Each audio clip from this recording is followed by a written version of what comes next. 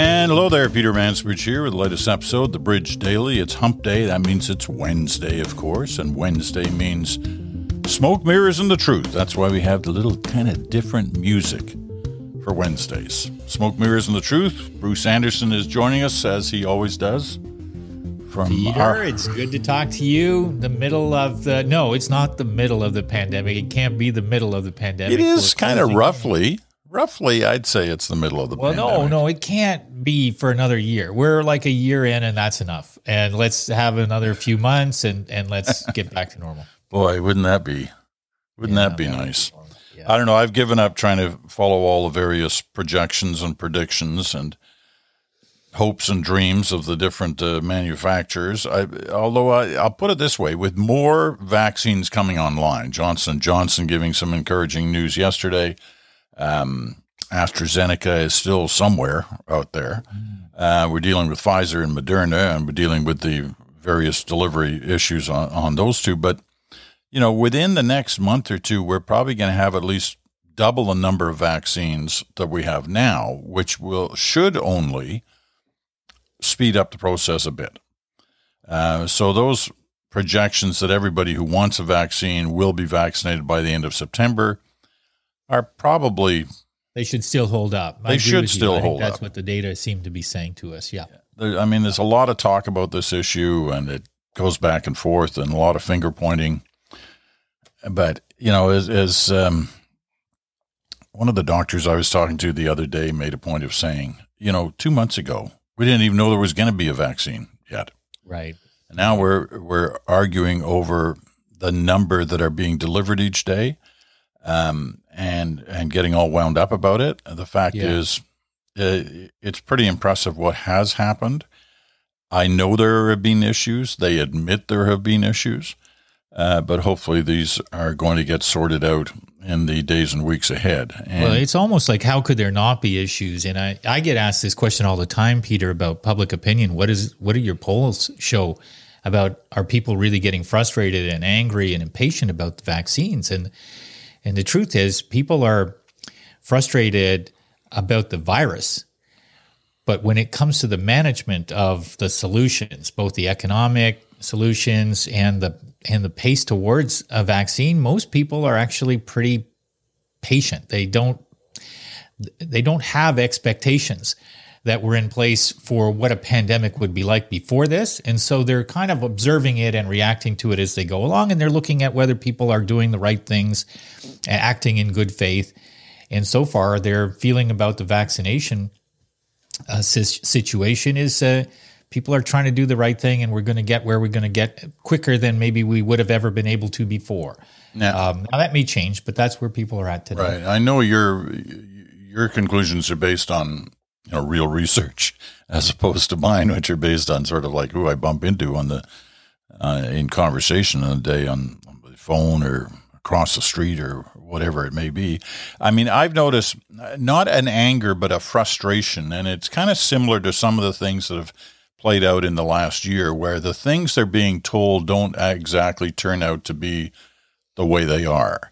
Now, whether that was, the initial kind of kerfuffle around masking, to this whole situation of, when and how the vaccines would be available. I agree with you. They're not angry in the sense that, hey, I want mine today and it's not there and where is it?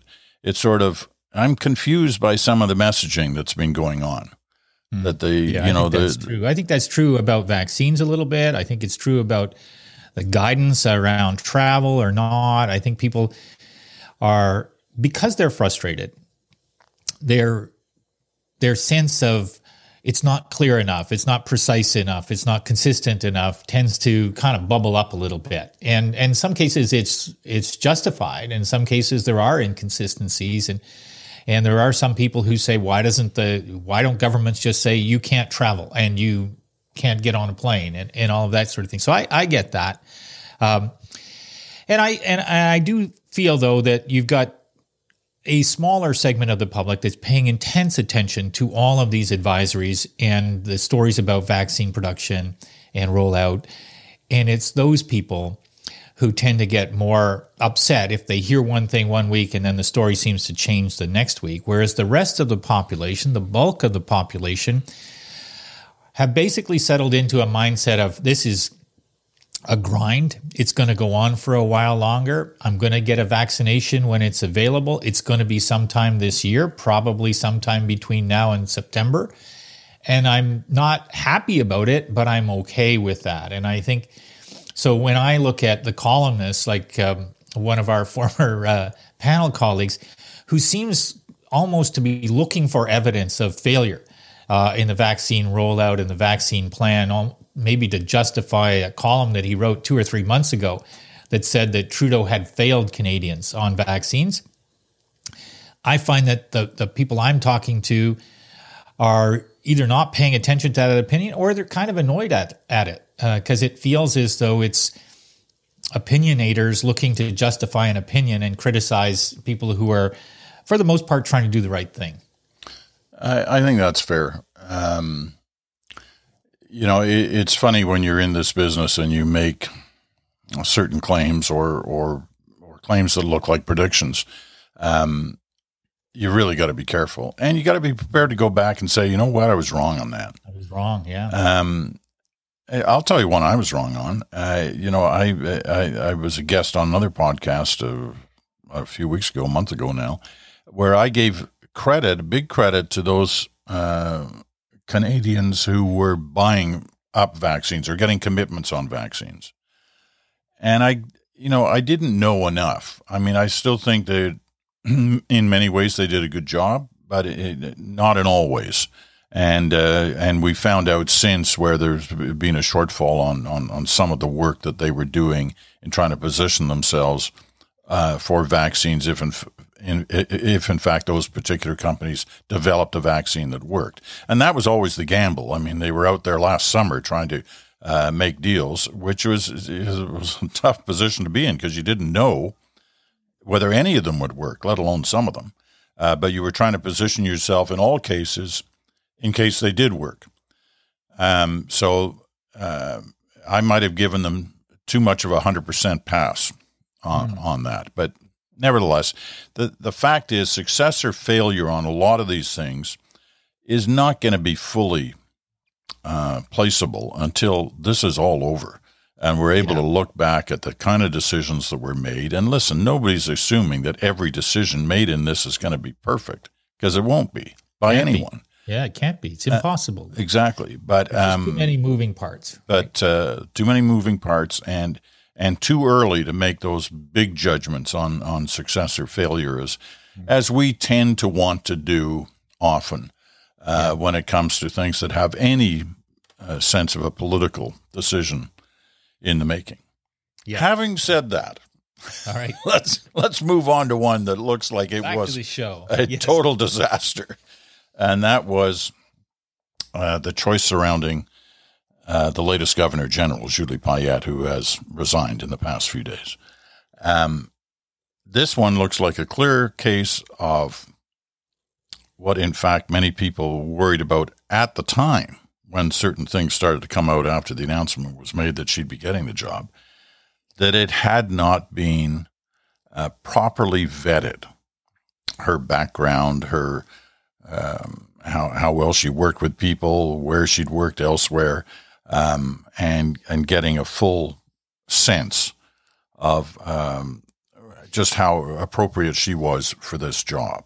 It looks like the old F for a fail on that one on the part of this government.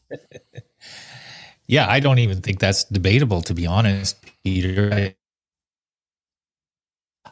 I really don't care about the role of Governor General. I'm not a rabid anti-monarchist, but I'm so indifferent to the idea of the monarchy in Canada and the Governor General that it's been hard for me to care about this story. And I kind of find myself wondering, is that just because we're in a pandemic, or is it because it's the internet age and there are 40,000 stories coming at me over Twitter or everything else all day long, and this one just doesn't have there's no wow factor for me because months ago, maybe a couple of years ago, I had already come to some conclusions about what kind of a person this was in this role, and they weren't positive conclusions. And she did nothing since the first of these stories came out to make anybody feel that she was learning from the experience, that she was trying to do better.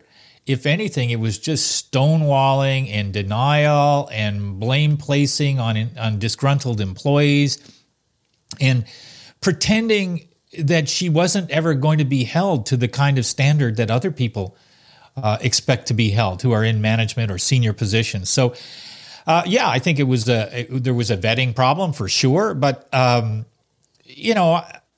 kind of focus on the performance problem. This person took on this role. This is not a dumb person. This is a well-educated person, a person who had been in positions of authority and influence and significant life experience. And she just booted the job from the get-go, it seems.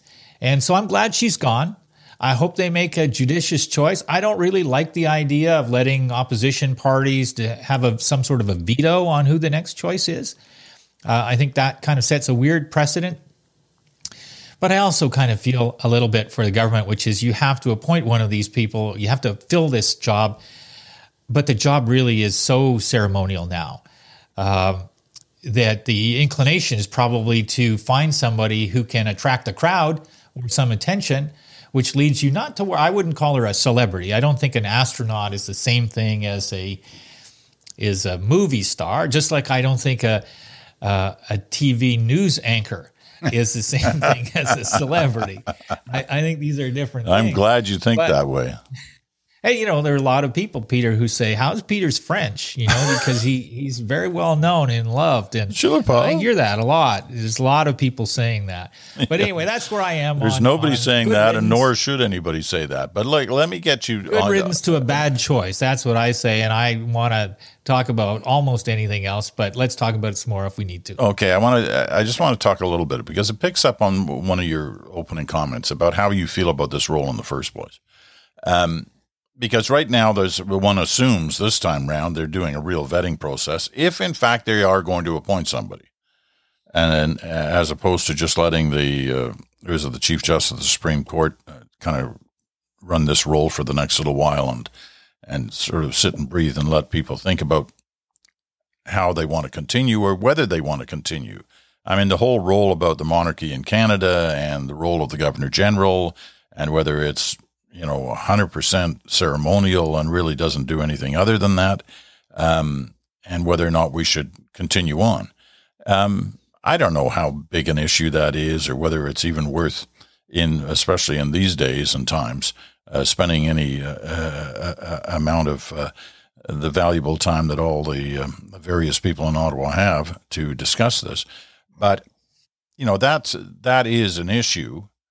Vetting is an issue. Vetting's always been an issue on a lot of things. I mean, when new cabinets are appointed, often there's a very little time to vet. And I've talked to RCMP officers and commissioners of the past who have said, look, we are asked to vet and we're given like 24 hours to vet. And in 24 hours, you really can't do much except check their driving record, their criminal record, that kind of thing. You can't really go deeper than that. Now, with the Governor General, you've got a little more time. There's no urgency to have to do this right away, and it is remarkable some of the things they seem to have missed last time round that they should have been able to get.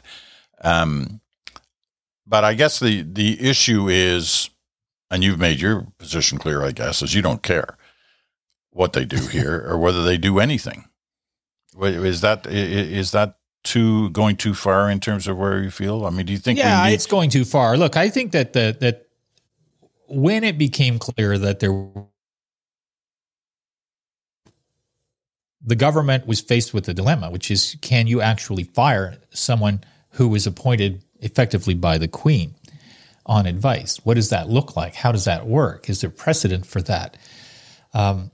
What sort of evidentiary base would you need to have in order to trigger a process like that? I think the government did the right thing then, which was to launch an independent arm's length investigation into the allegations, to ask for a report in a timely fashion, to get that report, and then to, without making it overly dramatic point, of vilifying this person, but yet making it pretty clear that there was disapproval of the behavior. I think that the Prime Minister handled this situation post hoc as well as one could do to remove something that was problematic, a person who was problematic and who didn't seem to have much remorse for the kinds of stories that were coming out. And so where does that leave us now? What should happen? I mean, I think they have to fill the role. I think they need to be aware that vetting of prior acts, life, whatnot is important, but also a pretty careful discussion of what the role entails and the expectations in terms of the human performance. That has to be part of it too, because you can't always tell what people are going to be like in a role because of what they have or haven't done before. That's useful information, but I think that going forward, they should pick somebody and they should grill them pretty carefully to make sure that they're going to uphold the values that we expect of somebody to be in that ceremonial position, to be symbolic of what Canada really is. And one of the truisms about Canadians is we're polite, and we expect people in those kinds of offices to operate within a bound of values, a kind of a code of behavior that it is unwritten because it never seemed that we needed to write it down. And I don't think we need to write it down, but I think we do need to check and make sure that the next person hits a much higher standard. Okay, I'll just close this part of the discussion off on taking issue with one thing you said, which was that astronauts are not celebrities. Well, that was certainly the case with her. But, you take a Chris Hadfield. I mean, he's a celebrity not just in Canada, but around the world. I mean, he's huge. And, yes. He was supposedly on the short list. I don't know whether he was or he wasn't last time round. But he would have been a terrific pick. Yes. But that's not, for a number of different reasons, the kind of candidate they were looking for. I'm just making a distinction between celebrity and somebody who's well-known. For me, the term celebrity kind of implies that you're known for being a celebrity as opposed to you're known for having an area of expertise and excellence and that sort of thing. So that's what would cross you and I off the list, right? Well, you're moving on. All right. Topic number 2 for today. Talk about guys who are, or people who are in difficult situations. Erin O'Toole, the relatively new leader of the Conservative Party of Canada, has watched his favorability ratings drop. Now, this is the latest is today. Angus Reid, one of your what do you call polling colleagues, polling competitors in the polling business, esteemed competitor, Angus Reid. He's come out with a new series of data today, which looks at the favorability issue for Erin O'Toole, and the numbers have, since he was elected late last summer, have dropped. Unfavorability was at 31%. That's kind of in the ballpark. That you kind of want to be there. That's okay. You'd like it to be lower, but it's not bad. Then late last year, end of November, it jumped to 42%. That's not a good place. But it's a lot better than where he is today at 47% unfavorable ratings. That's a steady climb over a period of less than 6 months. And none of that is good for a guy who could be in an election campaign in a couple of months. What's got him there? I think we can point to a number of things, but those are terrible numbers. They are bad numbers, and we saw a similar pattern in our numbers a few weeks ago, not quite to the same extent, but enough that in the release that we put out, we signaled that one of the stories to watch was that Erin O'Toole was not having a good start to his introduction to Canadians as a leader, that his negatives were rising. And when you're opposition leader, there's no real obvious reason why your negatives should rise. You don't have to make any difficult decisions about policy that affects people. You only have the opportunity to criticize and to say what you would do differently and to argue for something better for people. So whenever an opposition leader sees their negative numbers rising, it almost invariably is a question of they're doing something that is counterproductive to their political agenda. Now, I would say that there are a couple of other things here to note. First of all, I think it's a hard time to be a conservative in Canada because the movie of conservatism in the United States is a bad movie for Canadians. They watched the Republican Party become taken over by Trumpists, become infiltrated by a large number of conspiracy theories and theorists and climate deniers and racists. And so the whole idea of what conservative policy is, which used to have something to do, at least with what we would see from Republicans in the United States, has turned into a horrid mess.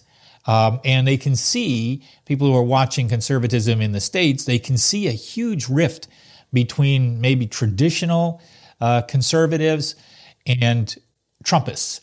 And they don't know how it's going to turn out. But one thing they know is that even the traditionalists are kind of weak-kneed, weak-willed, vacillating, not standing on principle.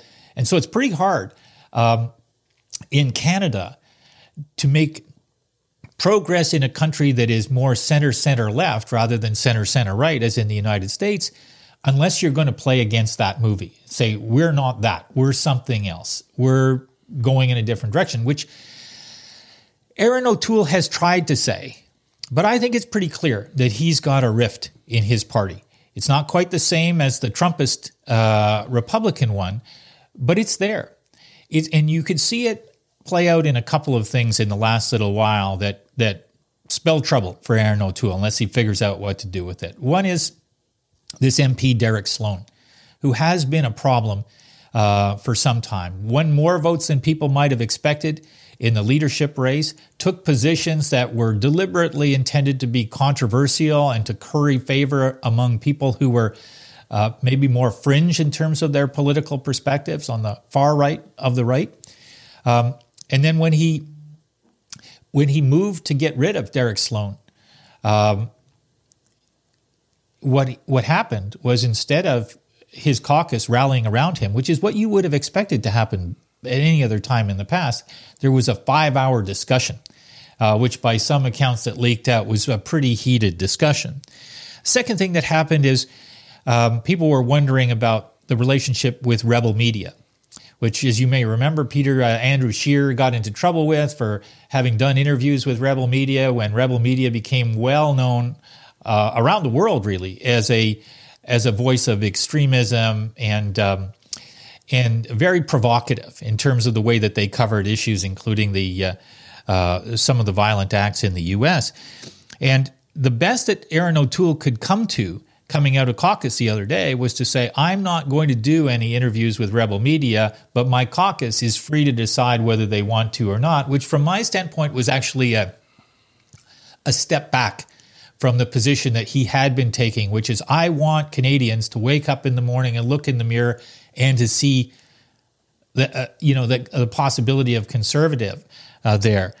And the last thing I'll say is I think he's struggled to find an agenda that has any chance of appeal with mainstream Canadians other than those who live in Alberta and Saskatchewan. He spends a lot of time talking about China without really explaining what his belligerence towards China would do for us, because simply being belligerent towards China, I don't think there's any evidence that it's made China cower. And so there needs to be something more to it. Otherwise, people just listen to it and say it's noise and it's informative, and what difference does it make?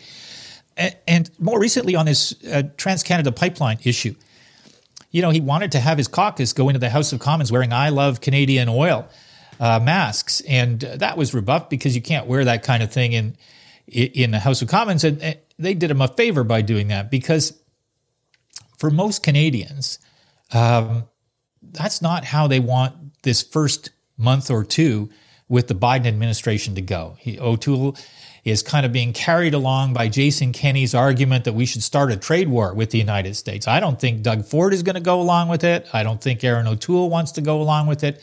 But unless and until Erin O'Toole says, I'm the leader, you're following me, we're not going to pursue these kind of, I don't want to say fringe issues, because I know that that pipeline is not a fringe issue for many people. But unless we're going to also talk about a broader agenda that appeals to more Canadians, we're going to end up looking like that party that only has seats in a certain part of the country because we only ever talk about the issues that animate voters in those areas. What do you think? Well, I think that you were onto something 2 months ago when you talked about, as we watched the situation in the States develop, when you talked about how this is heading towards a third party. And I kind of poo-pooed it. I didn't think that it was going to go that far. It now looks like it's going to go that far. And if that's what can happen there, it can happen here again. I mean, it did happen here, as we all know, in the 90s with the birth of the Reform Party and the splitting of the PCs and the Canadian Alliance, et cetera, et cetera. And what that meant was Conservatives were banished to opposition or worse status for more than a decade, until Harper put the foot down and brought them back together. They run the risk of the same thing happening here again now, I think, because he didn't deal with the Sloan issue, and he hasn't dealt with the Sloan issue. And, maybe he can't deal with the Sloan issue. Maybe it is, unsolvable at the moment. And if it is, it will lead to a splitting of that party. And which would be disastrous for them in the electoral way. But these numbers are bad. It's hard, it's hard to find anything good in these numbers. I was looking around yesterday. I did see one thing that had some potential for good for the Conservatives, so that if they can ever get their internal act together. Remember when we talked to Bruce Heyman, the former U.S. ambassador to Canada, during the final weeks of the campaign in the States, and his big deal was to try and get American voters who were living outside of the U.S. to vote in the campaign, but in numbers that they hadn't done in the past, that they could be the difference for Joe Biden. Now, I think in the end, he got a lot more people to vote. He and the campaign to get expats to vote. I don't think it was the deciding factor in the election, but it obviously had some impact. So what did we hear yesterday? We hear the two kind of, former stalwarts of the Conservative Party, John Baird, the former Foreign Affairs Minister in the Harper government, and Nigel Wright, who we haven't heard of really very much since the Duffy affair, who was the chief of staff in Harper's office, are banding together to form this, we've got to get Canadians outside of Canada to vote in the next election, especially those who may be favorable to our party. So it's strange to have these two things happening at the same time. You got a leader in trouble and a party in some disarray, and yet you've got this, smart thinking going on outside, and by a couple of guys who clearly watched what happened on the U.S. election and the impact that Heyman and others had. So that's an interesting thing to look at and to monitor to see how it works out. I agree. I also would add into that the columns written by Andrew McDougall and Ken Bosanquist recently have been really quite persuasive. And you could tell that what they're doing is trying to not just nudge, but push for a version of a conservative party that they think has a chance of forming a government. And I say it that way, but I don't want it to be understood that I think that they're being cynical. I actually think that they've understood that, most,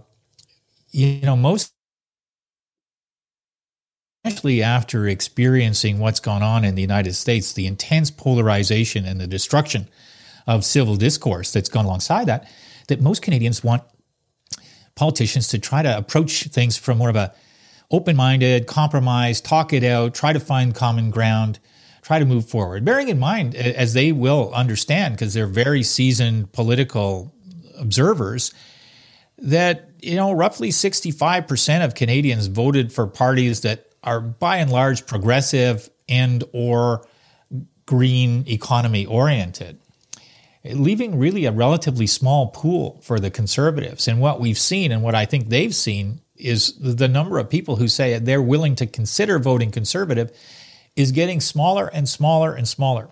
And we can put all of that on Trump, but it isn't all on Trump. Ultimately, it is a question of leadership. And where is the leadership going to, what is the leader going to be able to do to pull his party along if it has a very big chunk of people for whom winning an election isn't really the most important thing? And making a point and making an angry point is more important. And I'm reminded that in the leadership race that Andrew Scheer won, Max Bernier was beating him, I think, 12 of 13 ballots. And Max Bernier is now a People's Party guy, and we've got Jay Hill with the Maverick Party. And so I get that Erin O'Toole has a math problem in terms of splintering on the right, but he's got a bigger math problem in terms of the center. And the only way to convince the center that you could have a Conservative government that isn't going to be too cozy with conspiracy theories and fringe views is for the leader to be pretty blunt, very consistent about it. And I know that's a hard thing to do, but I think it's the right prescription. Well, it's hard, and it's not hard. I mean, it wasn't hard for Stephen Harper. I mean, Harper was in power for, almost 10 years. I mean, he lost a big election at the end, but he remained in power and still has a lot of consequence within that party because he was firm. Took a stand on issues, and sometimes always with the assumption that the stand he was taking was good for the party in the long run and at the ballot box. Not necessarily a stand that he personally agreed with either at times. Right. But knew what had to happen. Well, I think one of the things to give Mr. Harper a little bit of credit is that he was up and scanning the world, and whether you agreed or disagreed with his policy prescriptions, he kind of knew that the world was a constantly changing dynamic and that you needed to adapt your policy thinking along the way. In some respects, to maintain access to a large enough cohort of voters that you could form a government, but also because the world presents different problems and you need creative solutions. I think one of the problems for the Conservative Party is they're kind of stuck with a very narrow agenda. And I think Jason Kenney has a lot to kind of answer for in terms of almost insisting that this constant talk about fossil fuels and the willingness to kind of insult our American allies and friends while at the same time saying they're our best friends and allies, and to expect that that's going to net out to a good place. The federal leader should just say, look, we need to get on with the climate agenda, and we need to stop pretending that we can kind of fake or spin our way out of that dilemma. I think a lot of Alberta voters are there. I think you see that in Jason Kenney's numbers. But I think the Conservative Party can't break out of its fascination with fighting the climate change issue and also this whole kind of China fascination, which I think is really just a rhetorical reflex of saying communism is bad. But I don't think most people would necessarily disagree with that. I just think they don't know what to do with that, and why would they? Against that, I don't think I've heard Erin O'Toole say anything about the deaths in long-term care facilities. And if I was thinking about political strategy for them, I would find it hard to imagine that I'm going to get as many votes from older voters, traditionally an important part of the Conservative base, unless I'm talking about that. Now, that doesn't mean criticizing Doug Ford, although there's a lot to criticize there. But if I'm the Liberals, I've got to be looking at privatizing those, taking those private long-term care facilities into the public health system somehow, because the death rate is just horrific to look at, and it's an embarrassment to the country. I agree with you on this is a traditional ground for Conservatives. I think he has a real issue on the Doug Ford, landscape. I mean, Scheer tried to ignore Doug Ford, or tried to, make it look like he thought Doug Ford was a liability, and he got hammered because of it. He lost seats in Ontario where, like it or not, that's where the elections are won and lost. He lost seats in Ontario which cost him the election. And so, for O'Toole, not the least of his problems, he's got a lot of problems, but that's one of them. How do you deal with the Ford factor? Especially when Ford is still, as you said, still like incredibly popular, even with things not necessarily going his way in a number of areas, and the long-term care thing is certainly one, although there's blame to spread around on that one. It's not all just provincial. Okay, Can I just add one thing, though, Peter, on that? Okay, A good example of how this kind of fossil fuel-infused way of thinking, this climate denial, presents a different kind of problem for Erin O'Toole, is Erin O'Toole tried to really bash the Liberals for GM announcing that it was going to close some manufacturing facilities. And he basically took the opportunity to kind of say the Liberals don't know anything about the future of the economy, and they'll drive investment out, and their fascination with kind of a clean economy transition is going to get us all in trouble. Well, fast forward a number of months, and we've got billions of dollars of investments from the auto manufacturers in new manufacturing capacity in Ontario, the heartland for Erin O'Toole. And he's kind of left standing on the sidelines. He's left unwilling or unable to completely endorse e-vehicles, which consumers are showing tremendous interest in and which are clearly the way of the future. And he's only unwilling to do that because he's kind of got this part of his party that says, we can't talk about that. And I think that's a real limitation for him with the rest of the country, for sure. Okay, before we move to our last topic, and it's just a brief one, but before we do, I just want to let listeners know that when they've heard a couple of times during this podcast what I call an internet hit, it's sort of where you kind of lose the sound, the incoming sound, for a couple of seconds. It's never very long, 2, 3, 4 seconds. That's just life in our world right now, especially when we're using Zoom as we do, and other platforms as well that are based on the quality of the internet that's coming in over time. Now, everybody's using the internet now because of all these various different platforms that are being used.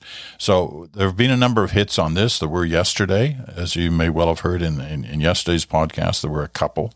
And it's just, we're asking for your patience. We're working on that and trying to figure out better ways of doing that. And that's one of the reasons why there's going to be a switchover in the way the podcast comes to you within the next week or so. I keep telling you it's coming, but it is coming. But this is one of the areas we're trying to resolve. So apologize for that, but I don't think in any way it's cost you anything today other than a couple of seconds of pause in between some of the comments we've been making. Okay, here's the last topic for today. I don't know how closely you follow the various news organizations in the United States, but one of the real up-and-comers in the last couple of years has been a relatively new news organization called Axios, which has some terrific reporters, who many of whom had already made their names at other news organizations. I guess the leading one is a fellow by the name of Jonathan Swan, who's just a terrific interviewer, but also knows how to get a story. Anyway, their readership and listenership has expanded greatly over the last couple of years. I think they started in 2017, so they haven't been around that long. But they came out this week with a manifesto. It's basically what they call an Axios Bill of Rights, and there are 10 things in it. They're all interesting, and they're all to try and ensure or assure you that what they're doing is responsible, and they're thinking of you, and they're thinking of the truth, and they're very careful about how they move forward. One of the elements in this, and you can just Google Axios Bill of Rights, and you'll get all 10 of them. But one of the ones I found intriguing, and I checked with Bruce, he does too, and we just want to mention it because it's quite interesting, especially in today's world. I mean, opinion has always been some element of journalism, especially in the print world. I mean, newspapers have been built around the editorial page, which is opinion of the ownership and the editorial board of that paper. And there's room usually on the opposing page to the editorial page for other thoughts and opinions. But they've always been, or at least the desire was always to keep very protective of the rest of the paper, that it was a newspaper. And news has no opinion. It's just to lay out the facts so readers can make their own determination on how they want to feel about the issues. That has all kind of changed greatly in the last 25 years, especially with the introduction of heavy-hitting cable news, opinion-led, especially in prime time, not just by Fox, but also by MSNBC and to some degree CNN as well. So what does Axios say? In their third principle, let me read it. It's the last phrase that has caught our eye. Every item will be written or produced to inform, analyze, and explain. Axios will never be a platform for incitement or argument. We will never have an opinion section. Now, that's quite something. That's a real departure from the direction everybody else seems to be going in. Bruce? Yeah, I was really struck by it, Peter. I'm glad that you wanted to talk about it because I know that you and I have had a lot of conversations over the years of watching the changes in the nature of the journalism business and how it feels as though the relative proportion of reporting versus opinion has been shifting towards more opinion. And in many cases, I think a lot of platforms are putting opinion in the window because it's free content. And they don't necessarily apply the same level of scrutiny to it from an editorial standpoint as one might have expected in years go by. And so I don't know if we're headed for a world where people say, I want to go to an opinion site as opposed to a news site, or I just want to go to a news site that never has any opinion. But I like the fact that that choice is being highlighted by Axios.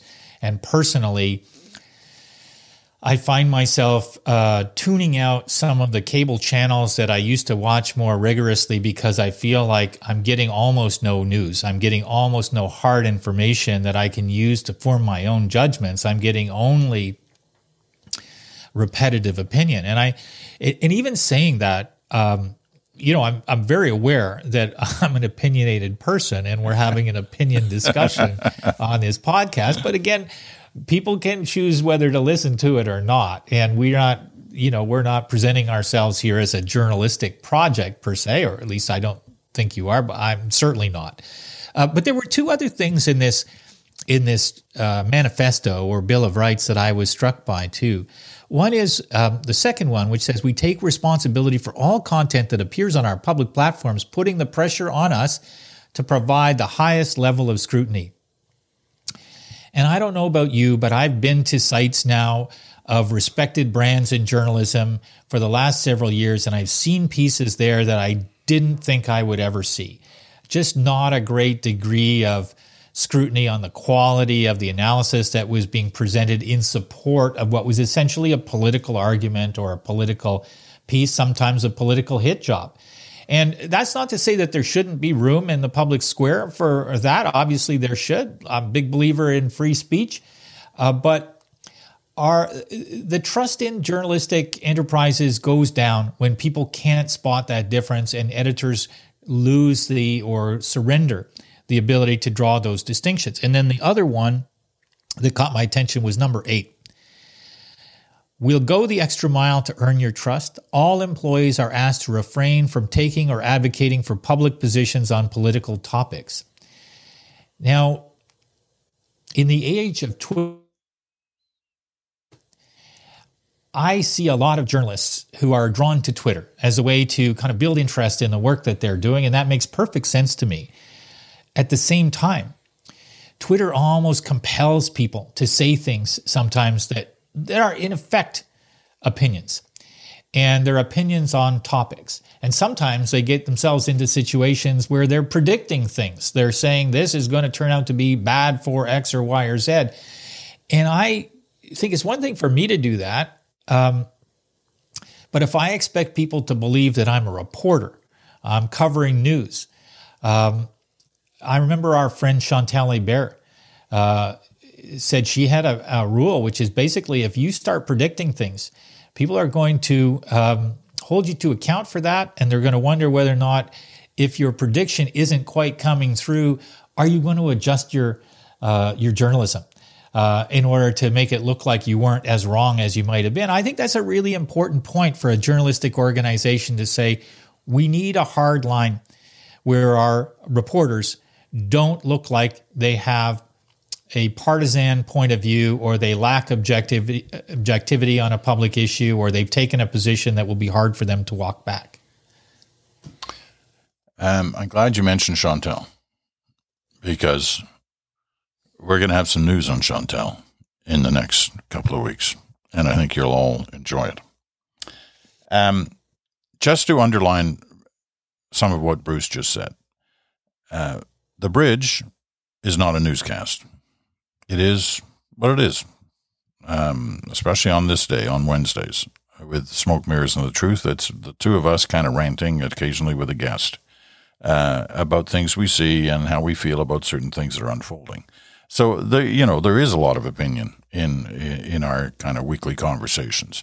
But once again, we're not a newscast. I spent 50 years in the news business, where I prided myself in not having an opinion in the programming I did.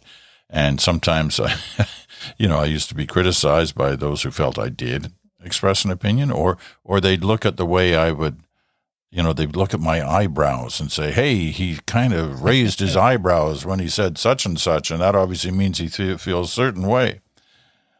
Well, I'm pretty careful about what I say, and I'm also very careful about ensuring that when I think I've said too much or gone beyond the bounds of accuracy.